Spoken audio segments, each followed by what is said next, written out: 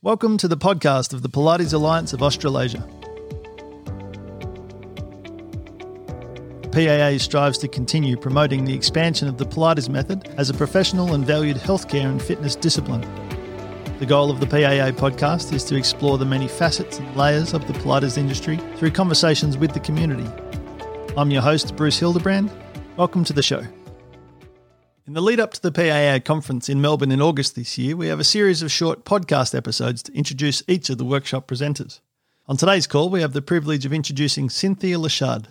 Born in New York City, Cynthia began learning the Pilates method in 1976 as a young dancer with the New York City Ballet, where she worked for some of the world's greatest choreographers, including George Balanchine and Jerome Robbins. During this time, she practiced Pilates with Romana Krasnowska, one of the last remaining disciples of Joseph Pilates. Cynthia moved to Sydney in 1987 and began a family, and from 1990 to 1992 continued her dance career with the Sydney Dance Company and Bangarra Dance Theatre. In 1994, Cynthia returned to New York to study as an instructor under the guidance of her teacher and mentor Romana Krasnowska before returning to Sydney as a certified instructor and opening her own studio in Sydney later that same year. Cynthia has trained and certified hundreds of classical Pilates instructors throughout Australia, Asia, New Zealand, the United States, Europe and Russia, and continues to work hard to maintain the legacy and body of original Pilates work. Cynthia will be presenting two workshops at this year's PAA conference titled Cadillac, Basics and Benefits for All, and Cadillac for Challenge and Development. Cynthia, welcome to the podcast. Thank you. Could you give us a quick overview of the presentation you have in store for us at the upcoming PAA conference? Sure. I'm going to do the Cadillac. It's a challenge for me because not everybody who will be attending the PAA conference is working on the same piece of apparatus that my skill set is based around. So I hope that everybody can still take something from it. Romani used to say, if you can walk away with just one thing to add to your knowledge, then mission accomplished. So I hope I can do that for everybody.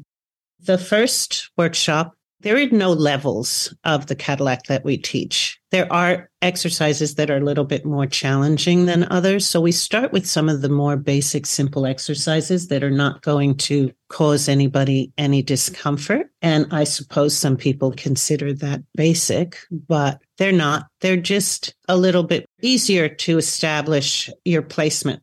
Also, we use the Cadillac for people that have special needs or elderly people. Simply for two reasons. One, it's easier and more comfortable for them to get on and off of the apparatus, but also it's easier and more comfortable for the teacher to work with that person because of their special needs. So we use it for that purpose. And also it's a great way to prepare that body for the reformer. So we choose certain exercises that are replicated on the reformer somewhat. And those are the exercises that I will share in that first workshop. And of course, I'm open. I'm very confident in what I know. So I'm always open to people challenging the information or asking questions, and mostly interested in people wanting to get up and try some of them. So I do want it to be physically interactive. I think that's how you learn the best. And then the second workshop will be based on some of the more challenging exercises, candlestick, squirrel, things that you really never see, arm springs in all kinds of ways.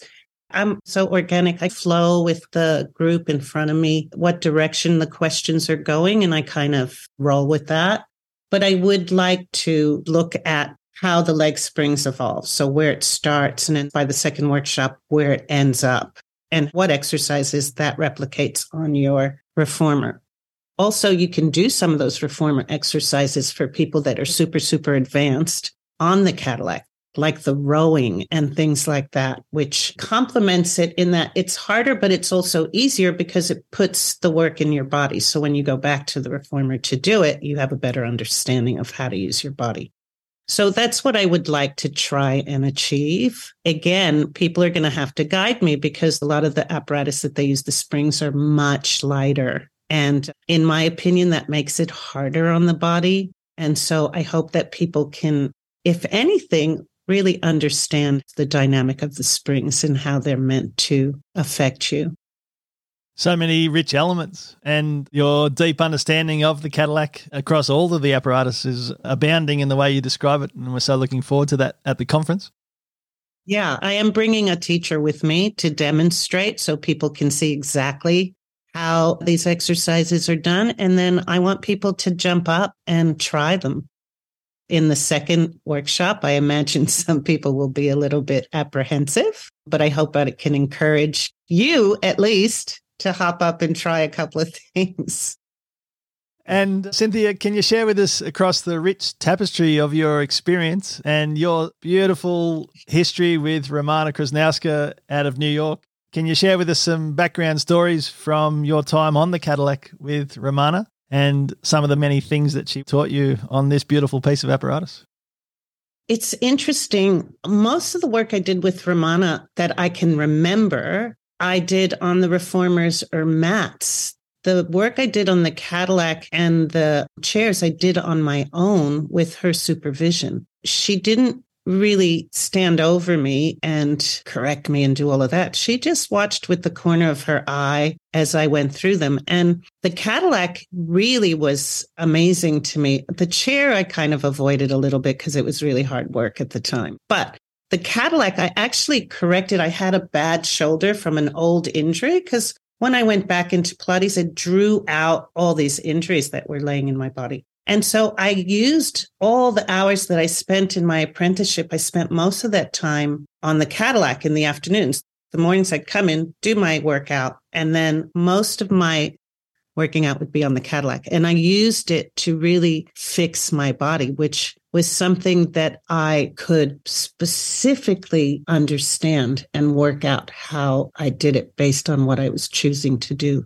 And so I loved it as a piece of apparatus and how it felt. It's such a beautiful guiding piece of apparatus I've always found myself. And it's interesting that Romana took that opportunity for you to let yourself explore that along the way. Yeah. She never sort of hovered over you. She taught you what you needed and made a comment. I remember her making me do the teaser with a gentleman who was with Martha Graham. I was struggling, trying to be impressive. And then she was like, okay, now shave in the teaser on the reformer. And there I was trying to, be Miss Goody Two-Shoes. And then she folded her arms and walked past and she goes, I only give that to men. I was like, what? So that's the kind of things that she would sometimes do. It sounds like you had so much fun in those rich years. Oh, I sat and watched mostly. It was just me and this other boy, Peter, at that time. The program was fairly new. So fantastic. And we can't wait for you to share that with us at the conference. For those coming along to your presentation at the conference, Cynthia, what do you feel like the participants will immediately be able to apply with their clients when they return to work on Monday morning after the conference? I hope they can apply the spirit of Pilates mostly. It's a hard question to respond to because the apparatus is such a big part of the work, and that makes a huge difference. So depending on what piece of apparatus they have, I'm not certain what parts of it they can take and apply, but I'm sure there will be something. Having attended numerous conferences myself and been in the company of experienced teachers that have been in the game for as long as you have, Cynthia, I always walk away with something difficult to put my fingertip on exactly, but it certainly enhanced my teaching experience and my participation experiences for many months to come. Yeah, it does me too. Like if I sit in on somebody's workshop, there's always something that I just go, that's it. Either I forgot about it or I just never thought about it. And like you said, it lasts for months. Like I can apply that to so many people. And the other thing I'd love people to take away is how important placement is and movement. One of my pet peeves, even within Romana's Pilates, is this over-instruction, not allowing people to just enjoy their movement, their bodies, and what they're trying to do. I think we're all guilty of that sometimes, and we need to understand the process a little bit differently, and hopefully people will get that message. It's an interesting striking of a balance between how much we expect of our clients to participate in the class and how much we guide them. I'd be curious on your take on that, Cynthia, and also Romana's take on it. what I understand is that her expectations of her clients participating in class was top notch. And if you didn't come along with that understanding and to deep dive yourself, then she probably gave you very little time, I'd imagine. That's exactly right.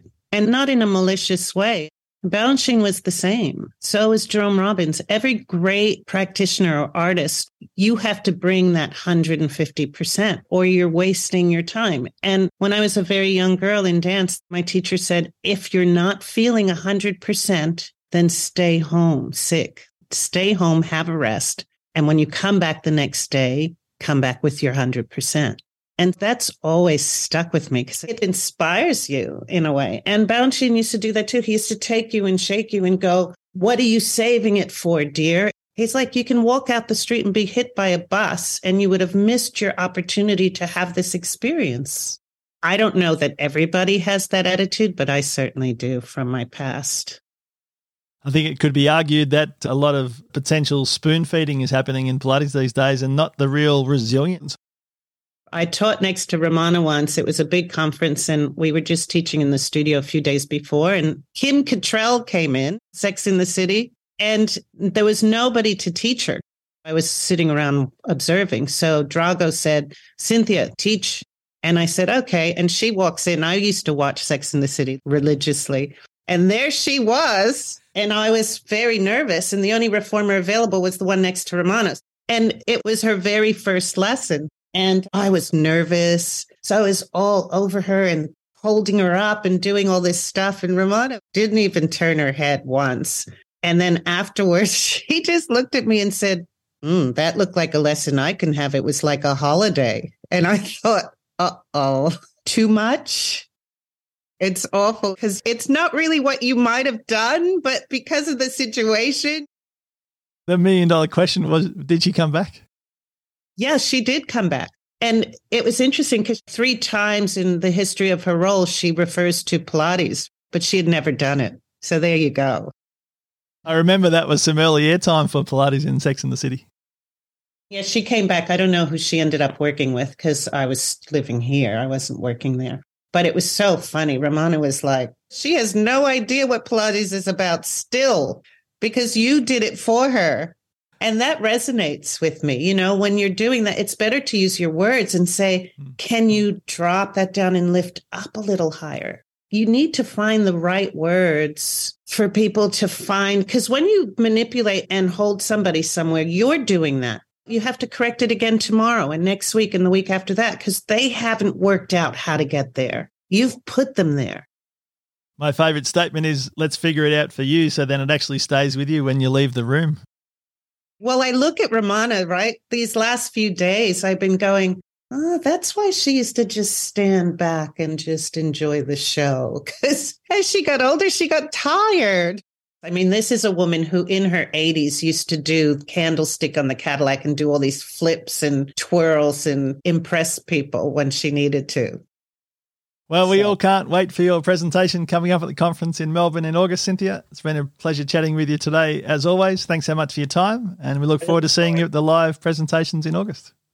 Thank you so much. It's been nice to speak to you as well.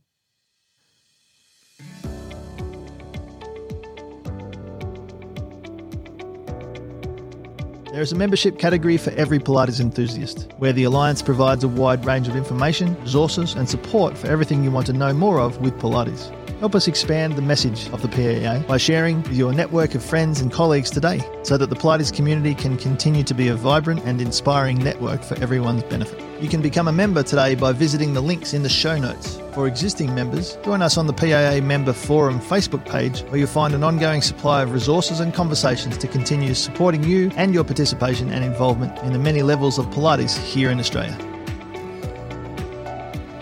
The Pilates Alliance Australasia only exists because of the contributions of the Pilates community. If there's a topic or a conversation you would love to share on the podcast, then we'd love to hear from you.